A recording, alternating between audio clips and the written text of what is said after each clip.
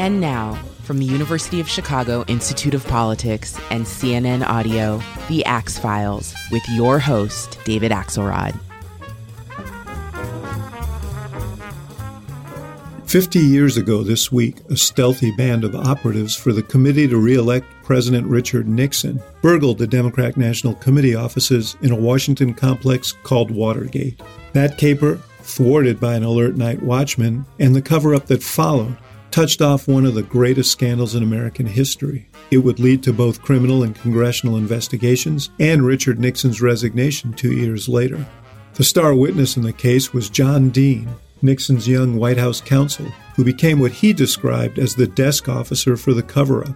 Dean implicated Nixon and the highest-ranking members of his administration. I sat down with Dean, executive producer and star of CNN's new documentary, Watergate: Blueprint for a Scandal, to recall those momentous events and talk about the lessons we should draw today. Here's that conversation.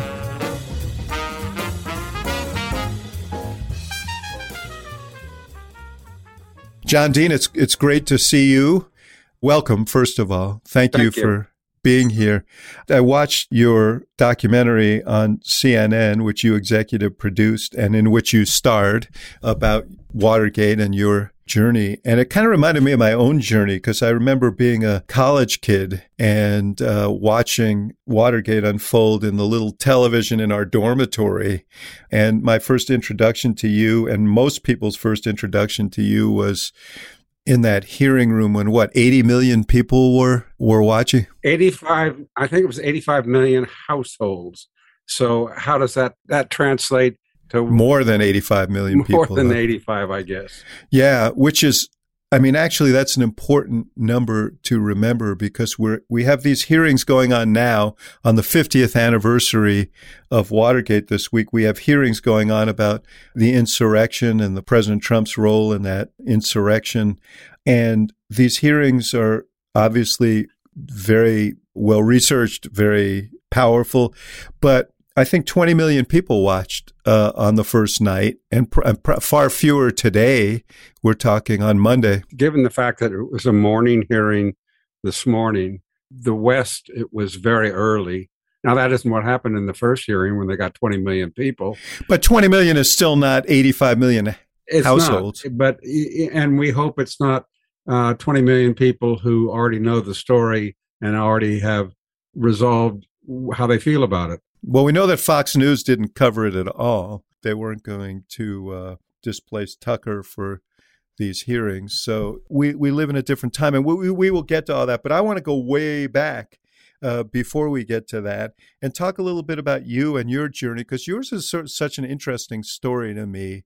And I don't mean just the few years when you went through Watergate in the White House and the aftermath of that, but your story about how you got to that point to the White House. And I just want to ask you briefly about your life and your upbringing. I know your dad was sort of I don't want to use the word itinerant, but he moved around a lot as a corporate executive.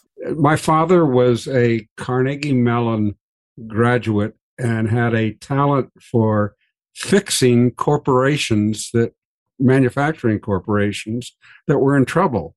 He had a lot of practical knowledge, engineering knowledge, but a sixth sense of why a manufacturing company was having trouble manufacturing.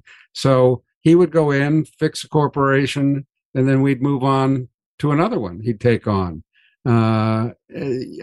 Today, he would be a private equity guy, huh? Probably, exactly. He would do that, run it that way. Let me ask you, though, for you as a kid, how was that going from place to place and having to reestablish yourself in different towns and so on? How did that shape you? I don't recall ever being uncomfortable with the fact that it was something of an adventure. And then when I got at high school, I went off to private school. So then I was anchored thereafter, if you will. I kind of left home at 13, and my folks did their own thing, and I did mine. Well, because I ask because, and we'll get into this in a second, but I'd have to describe your rise in Washington as precocious. It was rapid. You had a talent for getting noticed. You had a talent for finding mentors. And I'm wondering where that came from. It wasn't by design. I never looked for a job. They all came to me. It's a very curious thing. I went to Washington. What happened is my roommate in prep school was Barry Goldwater Jr., who was a lifetime friend. His dad, this was before his dad, the senator from Arizona, had run for president. Exactly. He was a junior senator. When I first met him, he was a junior senator, but a very popular one from Arizona. And Barry Jr. and I used to go from Stanton, Virginia, up to Washington and stop to see his dad and have a great time with his dad. Is that when you got really sort of interested in, did you get the Washington bug? That's when I got interested in Washington. Yeah. What about it attracted you? Well, I saw this handsome guy who people admired, and he got along great with his colleagues. We know that because when he did pass away, long after I'd first met him, they had to fill 2 planes to come out to his funeral. Yeah. He was very popular, but he was good company. He took Barry Jr. and I around the Senate, so we saw him in action. And I said, "This is a fascinating world," and talked to him. And he was of the belief that everybody should do public service. That you just don't bitch about the government. You get in and you work on fixing it. But you like the scene. You like the energy around it, huh? The whole thing was just fascinating. It was a world I had known nothing about. It introduced at the high school level. You're fairly impressionable, I guess.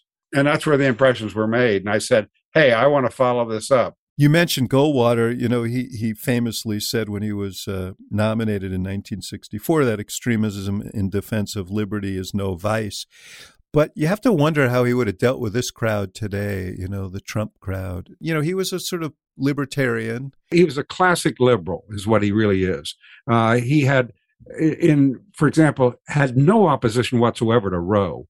He could not have survived as a conservative in today's Republican politics. He had already turned on the evangelicals before he passed. He was in a real sort of pissing match with them, if you will. He thought they didn't belong in the Republican Party. I think he stood up for gay rights as well. Absolutely. Absolutely. Yeah. Today, he would not be a Republican. He'd be drummed out of the party. Interesting. He's such an iconic figure.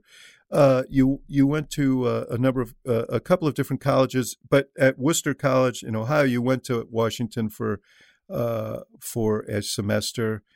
So you obviously were cultivating that interest. You met your first wife, your future wife. She was the daughter of a very prominent Democratic senator, right, in Washington, and then you went to American University and you studied government. You got a master's degree, and then you went to law school, and all of this was in preparation to try and work in government and politics. The elective route never attracted me. I knew there was a whole other appointed route that one could travel up the chain. And I'd always promised the senator when I got my first job at the House Judiciary Committee, when we first talked about it after I told him I was there, and he said, "You got to promise me that you won't stay in government more than 5 years." And I said, "Why is that?" He said, I've seen too many guys like you who have lots of ability and should be in and out of government and not make a career of government. And so I made the promise. And actually, when I got to my 5-year point, I went in and told Haldeman, Chief of Staff at the White House, that I was going to leave government. And he said, "No, you're not, unless you want to be an enemy of this administration." Oh, well, and you knew that they kept a list of their enemies, so he was serious about that. I knew that the list that they sent to me ended up in my desk drawer, but so the enemy's project that Nixon had, that was a bomb I dropped the second day of my testimony, knowing there'd be an overreaction to it, and knowing that really little was done in that area. That it got way overplayed, and has historically been never very well corrected. Although one of the conversations that you reported was a conversation with Nixon before the 72 election, in which he said he thought that the administration had gone too light on their enemies and would, in the second term, he was going to deploy the power of the Justice Department and the power of the FBI, I guess maybe the IRS. This was my first meeting with him during Watergate. It's my first meeting with him where it's basically he and I talking. Haldeman is there. H.R. Haldeman, and Bob Haldeman is chief of staff. Chief of staff. And it's, as I have said, it is the most embarrassing comment on all the recordings I have. I have 37 conversations with Nixon. It was a suck-up line, yeah. It's a pure suck-up line. You said that's an exciting prospect when he said this about using the other side of it is not what it said about you, but what it said about him. And, we live in the era of Trump. The idea that these agencies were at his political disposal obviously is at the core of Watergate. And it is this thing that he and Trump share in common. They both believe that all of these tools should be available to them for their political use. That's true. But what happened with Nixon is because of Watergate, he never got there. He ended up being in the mess he was in and never became the implementer of his enemy's project that he dreamed of being. Before we get into that, I just want to get you to the White House, because you mentioned you did a brief stint at a law firm in Washington. You had kind of a messy departure from that law firm over some business dealings that the law firm thought were a conflict of interest. Right. But how did you end up as the chief counsel of the House Minority Counsel to the House Judiciary Committee? I started in my senior year of law school looking on the Hill for a job. And the reason I ended up going to that law firm is I didn't find a job I liked. I didn't want to work for a member. I wanted to work for a committee. There's a huge difference being on the professional staff of a committee versus being an aide to a member. And I had turned down an interesting clerkship in hindsight. I'd been interviewed by Judge John Sirica. No kidding. Who ended up being like a heroic figure in the whole Watergate saga. He would later sentence me in his courtroom. That's how ironic it is. And I had turned him down. He had offered me the clerkship and never understood why I didn't take it. Maybe he would have treated you better if you had taken the clerkship. Well, I went back to the dean at Georgetown and told him, I said, he's a nice guy, but he's just not very smart. That's a great story. After the Judiciary Committee, you became the director of the National Commission on Reform of Federal Criminal Laws, and you helped rewrite the criminal statutes. I wrote a law that created the National Commission to Reform the Federal Criminal Laws, and it was the only piece of Republican legislation in a Democratic Congress that got out. And what happened, and I'd just been reading some articles in law journals, wherever, and so I went to the legislative office and I said, let's design a law that will clean up a lot of these problems. And a guy by the name of Dick Poff from Virginia, congressman, jumped on it and ran with it. And as a result of its passing, he was selected to be on it. And he said to me, we've got this thing now. You got to help me, and you got to go down there and make sure this is all Lyndon Johnson's people and Democrats, that we don't get in some kind of trouble with this thing. So he twisted my arm to go down and sort of at least be the administrative head of it. I had no background in criminal law at all, other than having read that it was a mess. And I agreed it was. So I'm there during the 68 campaign, and there are lots of academics who are feeding stuff in, which I'm in turn sharing with some of the people I know in the that are working with the Nixon campaign. Then when Nixon won, though, you were on their radar screen. You moved around and you moved up pretty damn fast. Very fast. And the way I got to the Department of Justice is on New Year's Eve day.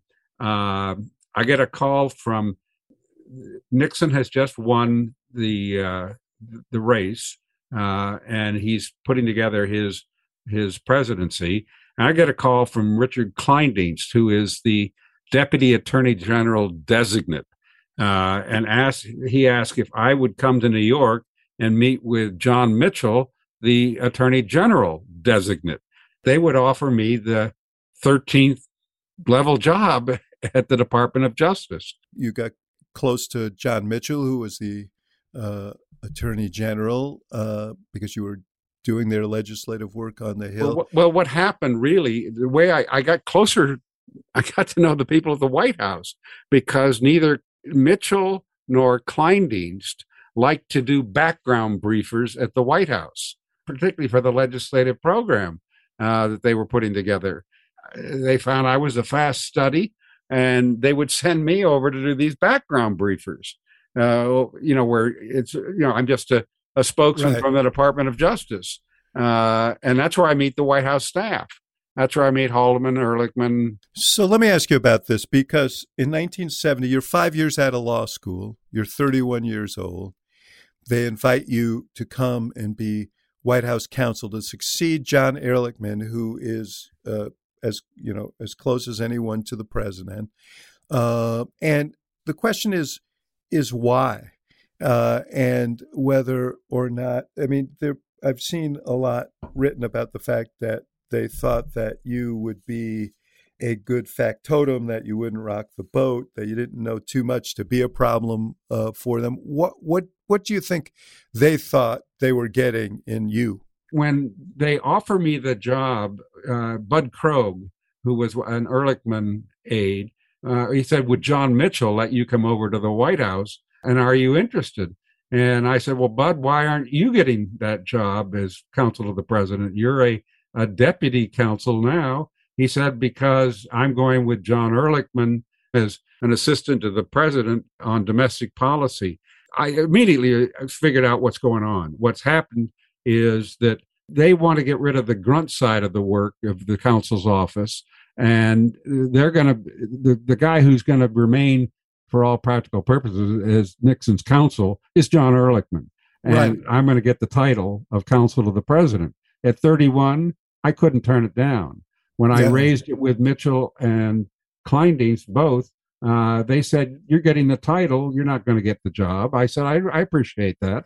But how in the hell do you turn down that title at 31? No one knows how. It's all gray what happens inside those gates at the White House. You know that as well as I do. Talk about some of the things that were underway while you were there, particularly the plumbers unit that was developed to deal with leaks. What happened, David, is when in July of 1971, after Daniel Ellsberg had leaked the Pentagon Papers, the highly classified study of the origin and critical study, but highly classified yes. study of the origins of the war in Vietnam, which did not affect Nixon. It was not critical of Nixon in any way. It was critical of the Democrats for lying Kennedy to the and Americans. Johnson, yeah. Right.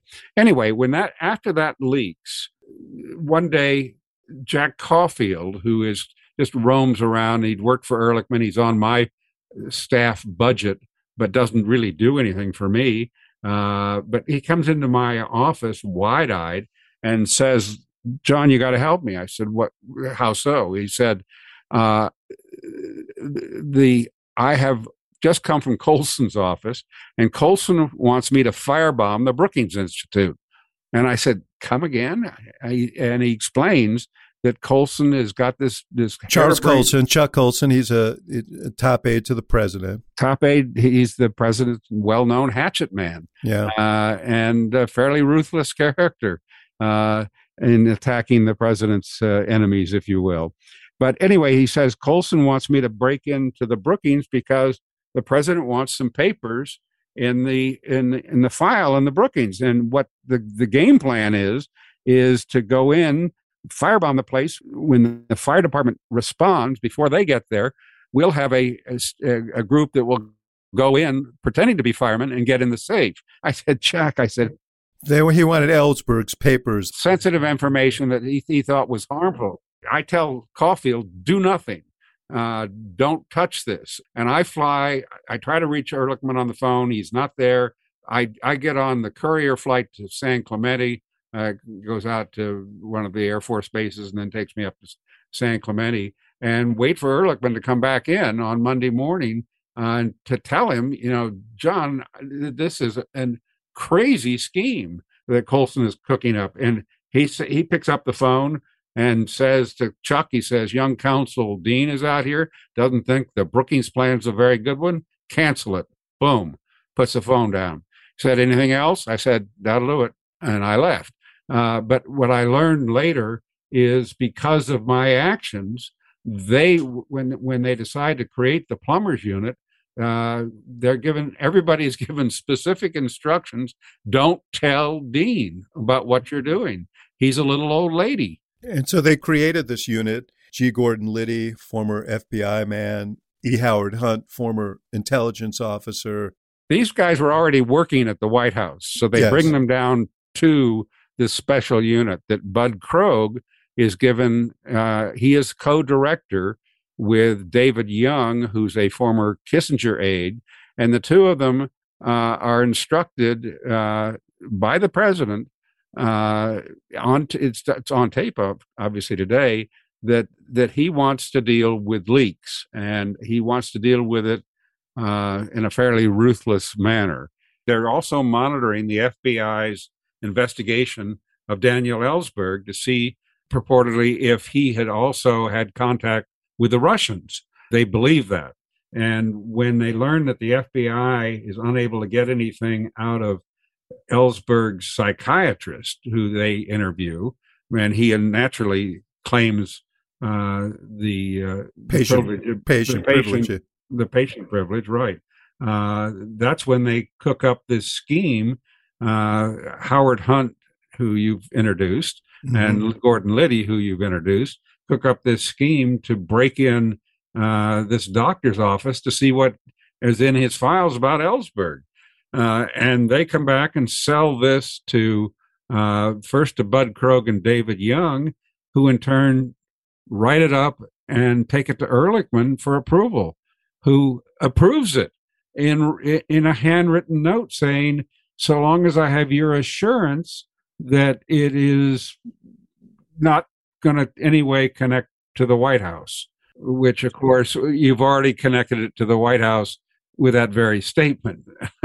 So in the beginning of 1972, there was a big meeting at which, these same guys, Liddy, I guess, he goes over to the campaign, ostensibly as counsel, but it's really to kind of lead an effort of political espionage over there. In working on the documentary on all this, I corrected things that were wrong, and 98% of them were accepted. One of the things that's wrong that got in there, that Liddy's only assignment at the re-election committee was to be in charge of intelligence. That is exactly the opposite reason they sent him there. What the true story, which I put on film, is that John Ehrlichman and Bud Krogh knew they had to get Liddy out of the White House. Once he bungled the break-in in Ellsberg's doctor's office, he has implicated the White House in a serious felony on multiple levels, but both a federal crime and state crimes, California crime. Liddy's mission, Liddy goes to the re-election committee, and he really goes as a general counsel, but he doesn't want to do the work. And they try to fire. Magruder says, I need a general counsel. He was the deputy director. So when they realize Liddy is not up to the task, they hire another guy, a deputy. They know who will do it. and Magruder gets into fights with Liddy all the time, and they want to remove him. The person who saves him is a guy by the name of Fred LaRue, and Fred says, well, we got to keep Liddy because he's doing our dirty tricks for us. And so that's how, that's why they keep him. We're going to take a short break, and we'll be right back with more of the Axe Files.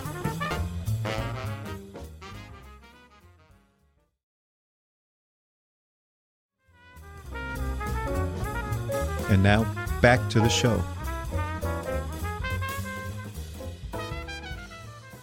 Did he outline for all of you? It's been reported in places that he outlined for a group of you what he wanted to do. It's one of the most amazing meetings I've ever attended, not only in government, but anywhere.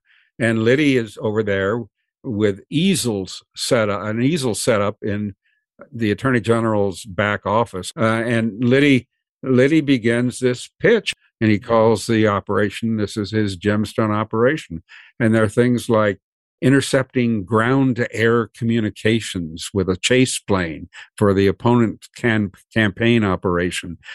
He's also, at that time, there were really a lot of demonstrations, anti-war demonstrations. He's got a solution he offers Mitchell. He said, we plan to kidnap the leaders of the anti-war movement and take them below the border, drug them and take them below the border. He's got a plan to lease houseboats down in Miami at the convention where the Democrats are holding their convention, and he'll have a squad of prostitutes lure Democratic leaders, could have been a David Axelrod. Not me, brother. Lure them to this houseboat where he would have a two-way camera mirror situation, and somehow they would reveal the inner secrets of the Democratic plans. And at this point, but one of the things, wasn't one of them that he wanted to put listening devices into the Democratic headquarters?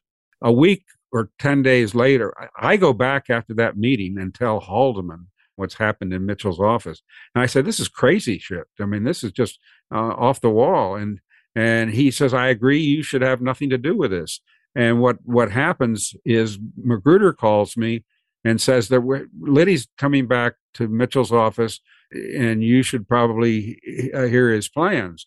So I go up to Mitchell's office, and Magruder and Liddy are huddled around Mitchell's desk, and they're talking about things like electronic surveillance at the Watergate.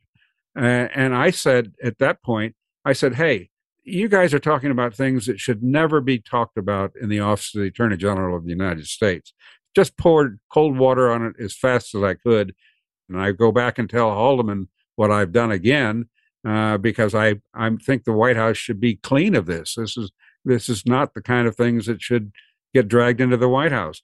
So that's the last I heard about it until June 19th, when I returned from Manila after 2 days after the arrest at the Watergate on June 17th of 1972. And it doesn't take me any time at all to put together the pieces. I mean, what's phenomenal to me, and I think, I remember it. I remember, obviously, the Post was very aggressive in covering and so on. But Liddy, Hunt, former operatives of the CIA, this thing was so rife with scandal. But you undertook to try and tamp the story down. I didn't have to tamp the story down. The only paper covering the story was the Washington Post. So the Post, and it was a Metro story in the Post that often made it to the front page, but the national reporters didn't cover it at all. And there's no real national coverage of it throughout the campaign. You talked about becoming the desk officer for the cover-up. The first thing that you had to confront was the fact that these burglars needed to be paid off. They needed to pay for their lawyers. There's a tape. I have the benefit now of having listened to every Nixon tape relating to Watergate. He is the one who says these people are going to need to be taken care of. And he said, what I want to do is I'm going to call B.B. Rebozo, who was his best non-government friend, who had had deep ties to the Cuban community. And the men who had been arrested at the Watergate were Cuban Americans. Hunt and Liddy were not arrested at the time. That comes much, much later. But so initially, Nixon says, I want to set up a defense fund for these people, which were very common at the time. And Nixon said, have Bibi set that up, draw on the Cuban community down there that hates McGovern, and make a political issue out of it. Meanwhile, Mitchell is getting pressured by Liddy to start taking care of these people. What happens is Liddy confesses to me, he said, nobody's going to talk. I'm pretty comfortable on that. But John, you should know something. While I was working at the White House, I did an operation for Ehrlichman, a national security operation, where we broke into Daniel Ellsberg's psychiatrist's office. Two of the men I used in California at that operation are now in jail because I used them at the Watergate. He said, we need to get those men out of jail. I said, Gordon, there's nothing I can do on that count. It's just, I don't know how you're going to deal with that. And I went back and told Ehrlichman, and he just played it as poker-faced as can be, not even acknowledging he knew about the Ellsberg break-in. But now you're engaged. You have to solve this problem. I don't know all these problems at that point. As I say, the desk officer, I'm picking up information and sharing it back and forth. And at this point, John Mitchell, who was Nixon's old friend, had resigned as Attorney General, right, to become his campaign manager. And Ehrlichman and Mitchell, their dislike of each other is why I became the desk officer. They can't talk to each other even. They don't want to talk to each other. They don't trust each other. Ehrlichman has, from day one, tried to influence Mitchell in how he runs the Department of Justice, unsuccessfully. Mitchell doesn't want Ehrlichman telling him now how to run his campaign. So I become the middleman, and that's how I get drawn right into this thing.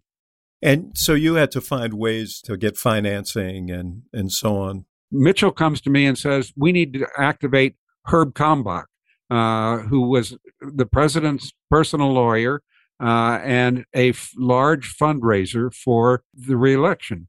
So Mitchell wants me to go to Haldeman and Ehrlichman to say that he needs Kalmbach to raise money to take care of these guys. So I do that. And do I think it's criminal at that time? No, I didn't. I thought it was a defense fund. Was I stupid? You bet. But over time, John, you get deeper and deeper in. When I go in with both feet is after the election. First of all, there was never any grand meeting where everyone sits around and says, we got to cover this up. Obstruction of justice is necessary. First of all, nobody had ever heard of obstruction of justice. Watergate puts that crime on the map. It also, nobody had ever thought that the White House could be investigated.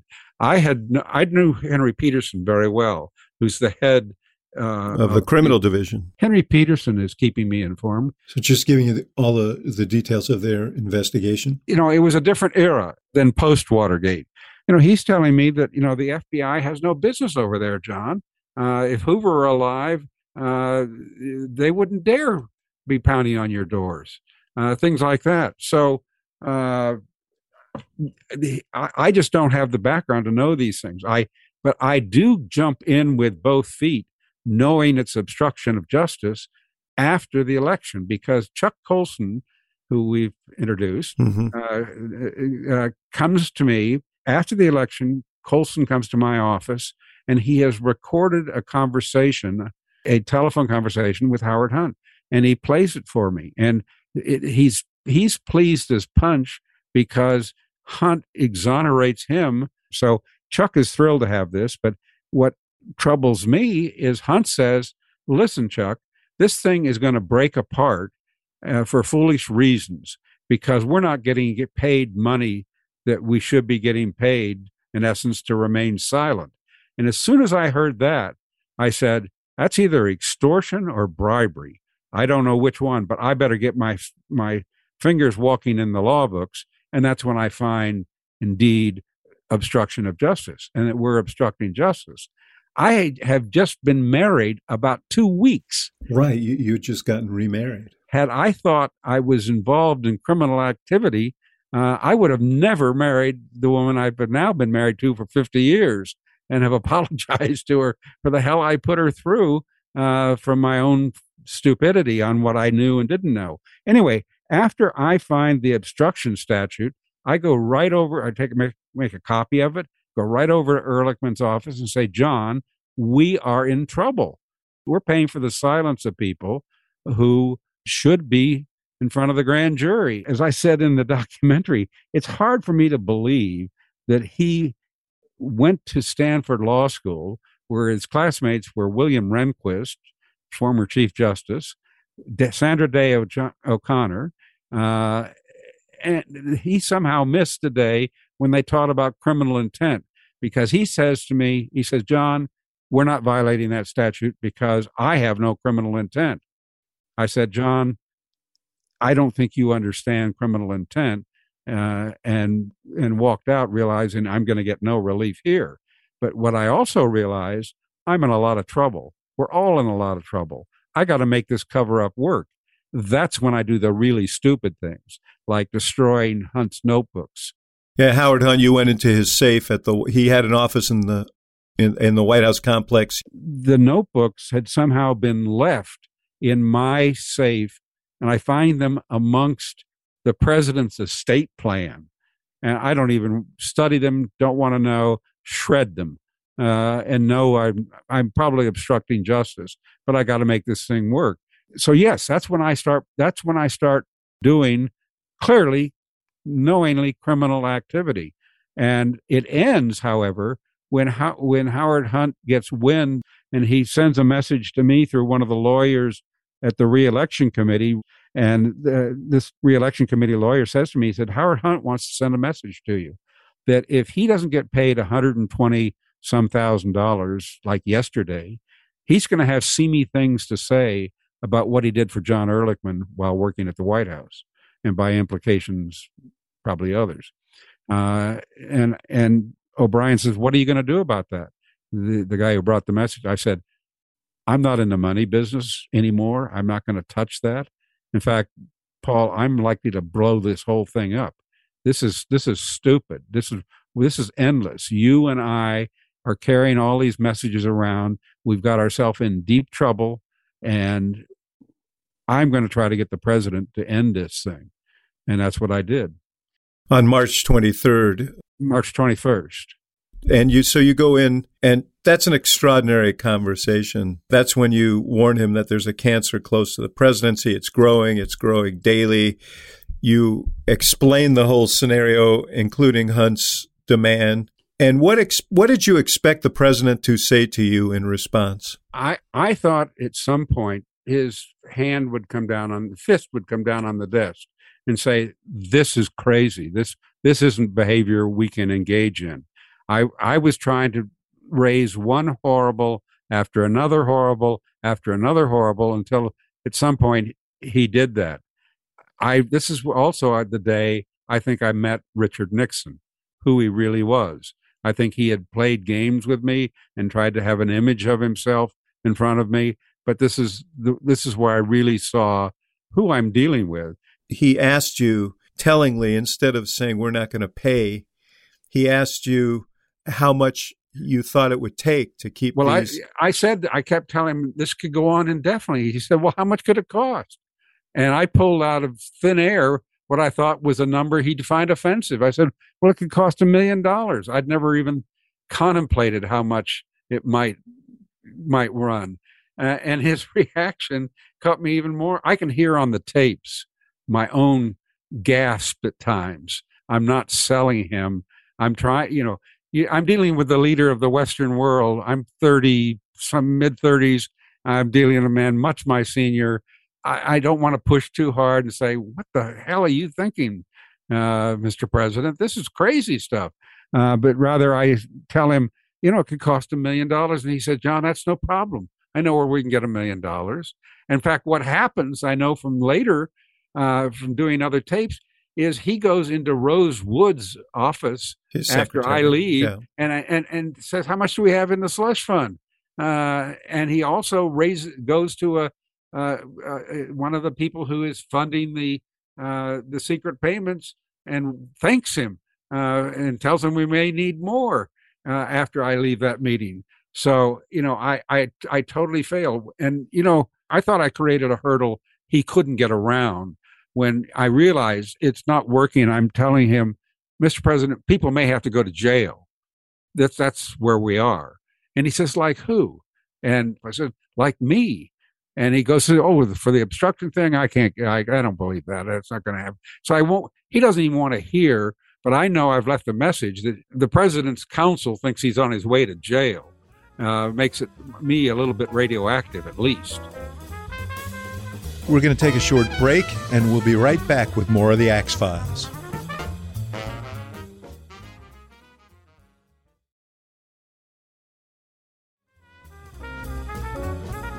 And now, back to the show.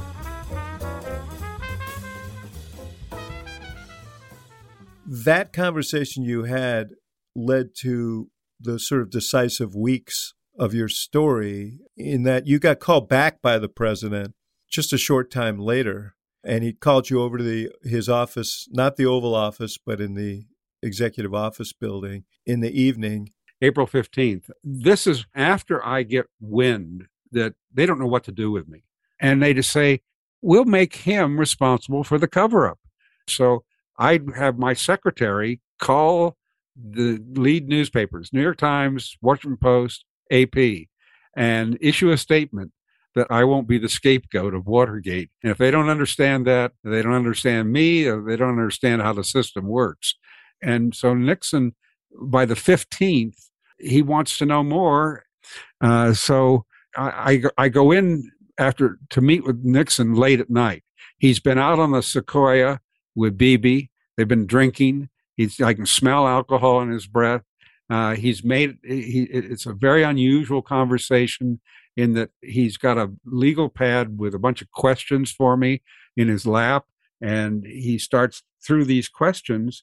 And the most glaring example of what he was doing, of trying to get me on record in a way that was less harmful to him, is he said, you remember that conversation we had when you told me there was a cancer on the presidency and we were talking about these guys demanding money, and you said it could cost $1 million? Well, you didn't know when I said we could get that. I was just joking, didn't you? And I said, well, I didn't take it that way at the time, but that's what you say. And then at one point, he literally gets up from his chair and in a stage whisper across the EOB says, John, I was foolish to talk to Chuck Colson about clemency for Hunt, wasn't I? And I said, yes, Mr. President, I think that's probably obstruction of justice. That's the moment I said, this is being recorded. I said, those leading questions, very unlike the prior conversations I've had with this man. And he knows the answers. He's not liking the answers I'm getting. So he now has a question he doesn't want recorded. So he's gone across the office, but he wants my answer. And then was it the next day that he called you in and pushed a resignation letter in your direction?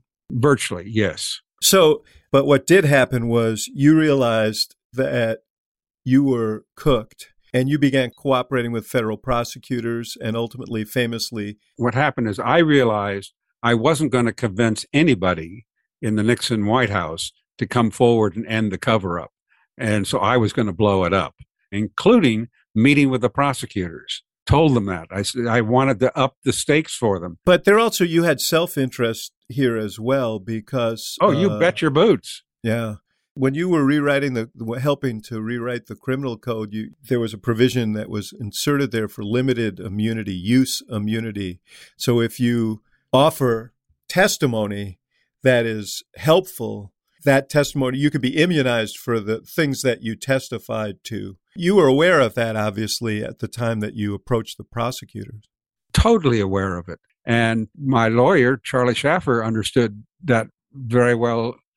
And we went initially in working with the prosecutors. we said, we didn't. I was given equitable immunity. That's when the prosecutor just says, you can come in and talk to us, and we won't prosecute you for anything you tell us. And we very quickly found out that this wasn't going to go anywhere. So I also knew Sam Dash, who had been involved the counsel to the Senate Watergate Committee, Select Committee to investigate Watergate. Right. He was intimately familiar with the immunity statute and had said to Charlie, if John has the kind of testimony I think he does, he fits as a ideal person to immunize. There is just no way the government could have prosecuted me. Charlie was confident of that had I decided not to plead. But I had decided to plead from the get-go. I'd actually gone to Schaffer to negotiate a plea because I knew that these guys were going to lie. I knew I was prepared to take responsibility for my own activity. I didn't think anybody else would, but I thought I would just go in and be much more dangerous if they knew. I knew I'd end it all if I was prepared to plead. We referenced this at the beginning. I can't communicate strongly enough as someone who is a young person, then paying a lot of attention, watching your testimony, how stunning it was. It also was lengthy, 60,000 words, 245 pages. You read every bit of it. Well, I hadn't planned on that. I didn't. If I had known they were going to have me read the entire statement, it would have been maybe 6,000 words at the most. No idea that I'd had to read that whole thing. It took like 8 hours of steady monotone reading to get through it. So you essentially indicted the President of the United States in your, and a lot of other people in your narrative. But the thing that probably was the most significant was you aired your suspicion that there was this taping system. Turned out to be, a line that I really debated whether to put that in because it was speculation on my part. I didn't know for a fact, and I was trying to just deal in pure knowledge, something I could support. But that was a bootstrap, and I told my lawyer I was going to do it. He said, do it. Yeah, it took almost a year for those tapes to finally emerge because obviously Nixon understood what the import of those tapes were as well. But the thing I wanted to ask you about was that firing of, so the special prosecutor, Archibald Cox, was determined to get these tapes.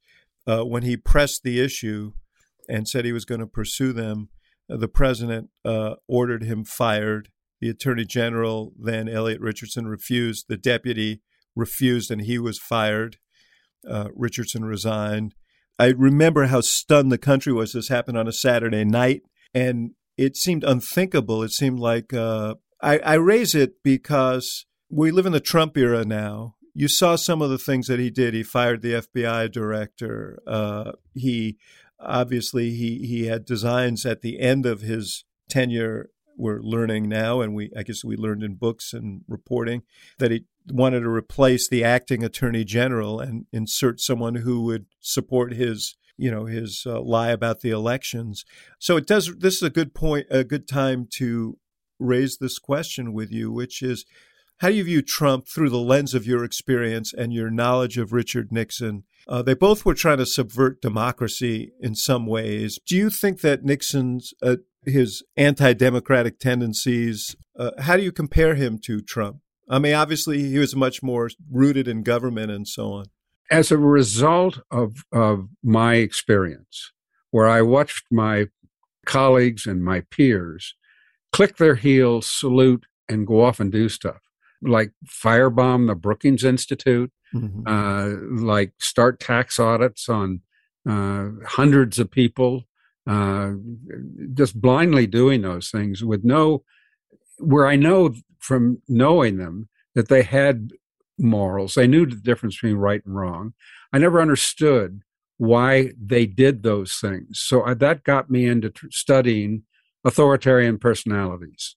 And I visited that subject again with a title that was done just before the last election, called Donald Trump and his authoritarian followers. He indeed, I don't think, saw until he went out and became himself, because he's a poster boy for an authoritarian personality.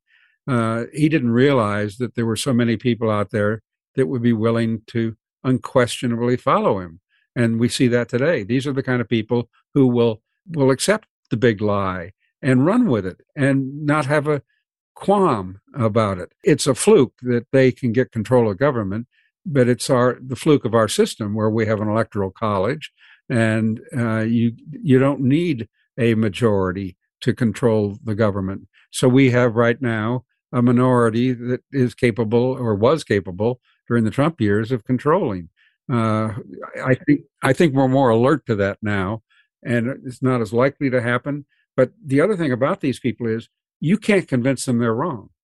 They were embarrassed before to surface as they are now.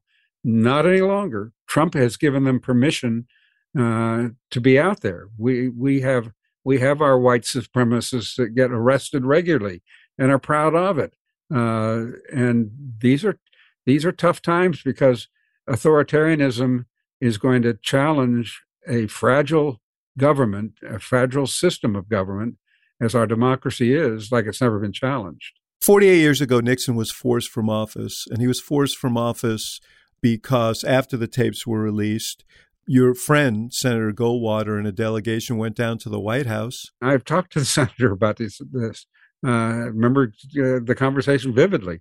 He said, first thing we get down there, and Haig is then the chief of staff, and Haig gets us in his office and says, for God's sake, don't tell him it's time to go.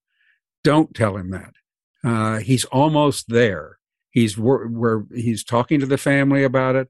But if you push him and force that issue, he'll turn around to 180 and his back will get up and he'll never go. So this is delicate. And so Goldwater said they didn't push at all. When asked what they saw the vote count, they told him how dire it was, but they didn't tell him he had to go. But here's my question. President Trump was impeached twice. There were votes in the Senate twice. There was one Senator, Mitt Romney, who voted to impeach him in the first instance. There were 7, I believe, in the second. Would Richard Nixon have survived in today's environment, the balkanized media environment, the deep polarity, Fox News? Would he have been able to ride out the storm, and would he have tried? I think there's no question it would have been very different had there been a Fox News. He was instrumental in the idea of creating a Fox News. I think it would have been a whole different dynamic. But also, you got to remember the huge difference between Trump and Nixon is that Nixon clearly has a conscience. Is he ruthless at times? You bet. Did he override his conscience many times? Yes. Was he a racist? And yes, all those things. But he did believe in one thing, which was the rule of law, and he just accepted that was the only way the system would work if you did honor the Constitution. And I think that's the only reason he finally decided, I'm not going to put the country through an impeachment. The other problem is he lost his staff by the time he resigned. They were the key players. Didn't think he should survive or would survive, and they were running for the rafters. One last question about you. You graduate from law school at 26 years old. You become the White House counsel by the time you're 31. And by the time you're 35, you find yourself a central player in a great political scandal. And Richard Nixon is pardoned by Gerald Ford. How did that sit with you then? And how does it sit with you now? You spoke a little bit about it in the documentary. Yeah, my initial reaction was I thought it grossly unfair to Haldeman, Ehrlichman, everybody else involved, to give the president a pass when it was clear all this was done for him. These weren't freelancers. These were people who were trying to please the man who got the pardon. It just seemed unbalanced. I understood it, though, that he clearly didn't want to be burdened, as he would have been, by a trial of Richard Nixon. I don't think, based on reading the records of the prosecutor's office, they would have indicted Nixon. And the reason they wouldn't have is because he couldn't get a fair trial. That's the issue today with Trump. How does a man that high and that conspicuous and that and as circusy as it would be, get a fair trial? How do you find a jury that can even make those deliberations, knowing that this is the first president to ever be in front of a jury? I think Georgia might do it, and that's where it should happen, at a lower level than at the national level. And I think it's a travesty either way it plays, to not indict Trump, who has clearly, conspicuously violated many laws. Certainly the law that got everybody at Watergate was the general conspiracy statute of the federal government. Well, there are multiple conspiracies that Trump is not only involved in, he created them knowingly, openly. No issue of criminal intent here. And yet he's the front runner for the Republican presidential nomination in 2024. He is. The Republican Party of today is a very different party. It's smaller than it's ever been, and its ideology is radical, which there are no moderates in the Republican Party. There are people who say, well, I'll look at the candidate and decide who I'm going to vote. I know I have a lot of Republican friends who voted for Trump because of the economic side of it, the tax side of it. And many of them regret doing it, but they say my selfish sense had me voting for the Republican Party, not for necessarily Donald Trump. So it's a real problem. But one of the things that, one of the reasons that Watergate is instructive is it shows us how fragile the system is. And it is being tested now much, much more seriously than during Watergate. What do you want people to say about John Dean? Clearly, Watergate is going to be part of your epitaph, but what do you want people to say about you? Obviously, someone who's been through what I've been through and is as public as I am, I've been asked this question many times. My answer always comes back to the fact I have no control over it. So my wanting or not wanting has little relevance. My hope is that he was a truth teller. That's the best I could hope for. You've shared a lot, and the question is, what lesson do we derive that we can apply to today? Well, let me tell you, I may be naive, but I believed back during Watergate, I believe it today, that the truth has its own way of getting out. And Trump can't suppress it. Republicans can't suppress it. And the game they're playing, the dangerous game they're playing with democracy now, they will take their full share of blame because the truth shows they own it. Yeah, well, I would also say another thing that the Watergate story shows, and that we're relearning again today through these hearings, that democracy does rely on the good will of people who are actors in the process. And we were able to inaugurate a president who was duly elected by the American people because there were people up and down the line, including the president's own Justice Department, that refused to bow to pressure. And that is an inspiring part of the story. One hopes that the wall holds and that we can navigate through this sort of sordid episode in our history. Dangerous times, no question. But always good to be with you, my friend. Thank you so much, John Dean. David, a pleasure. Thank you for listening to The Axe Files, brought to you by the University of Chicago Institute of Politics and CNN Audio. The executive producer of the show is Allison Siegel. The show is also produced by Miriam Finder-Annenberg, Jeff Fox, and Hannah Grace McDonald. And special thanks to our partners at CNN, including Rafina Ahmad, Courtney Coop, Ashley Lusk, and Megan Marcus. For more programming from the IOP, visit politics.uchicago.edu.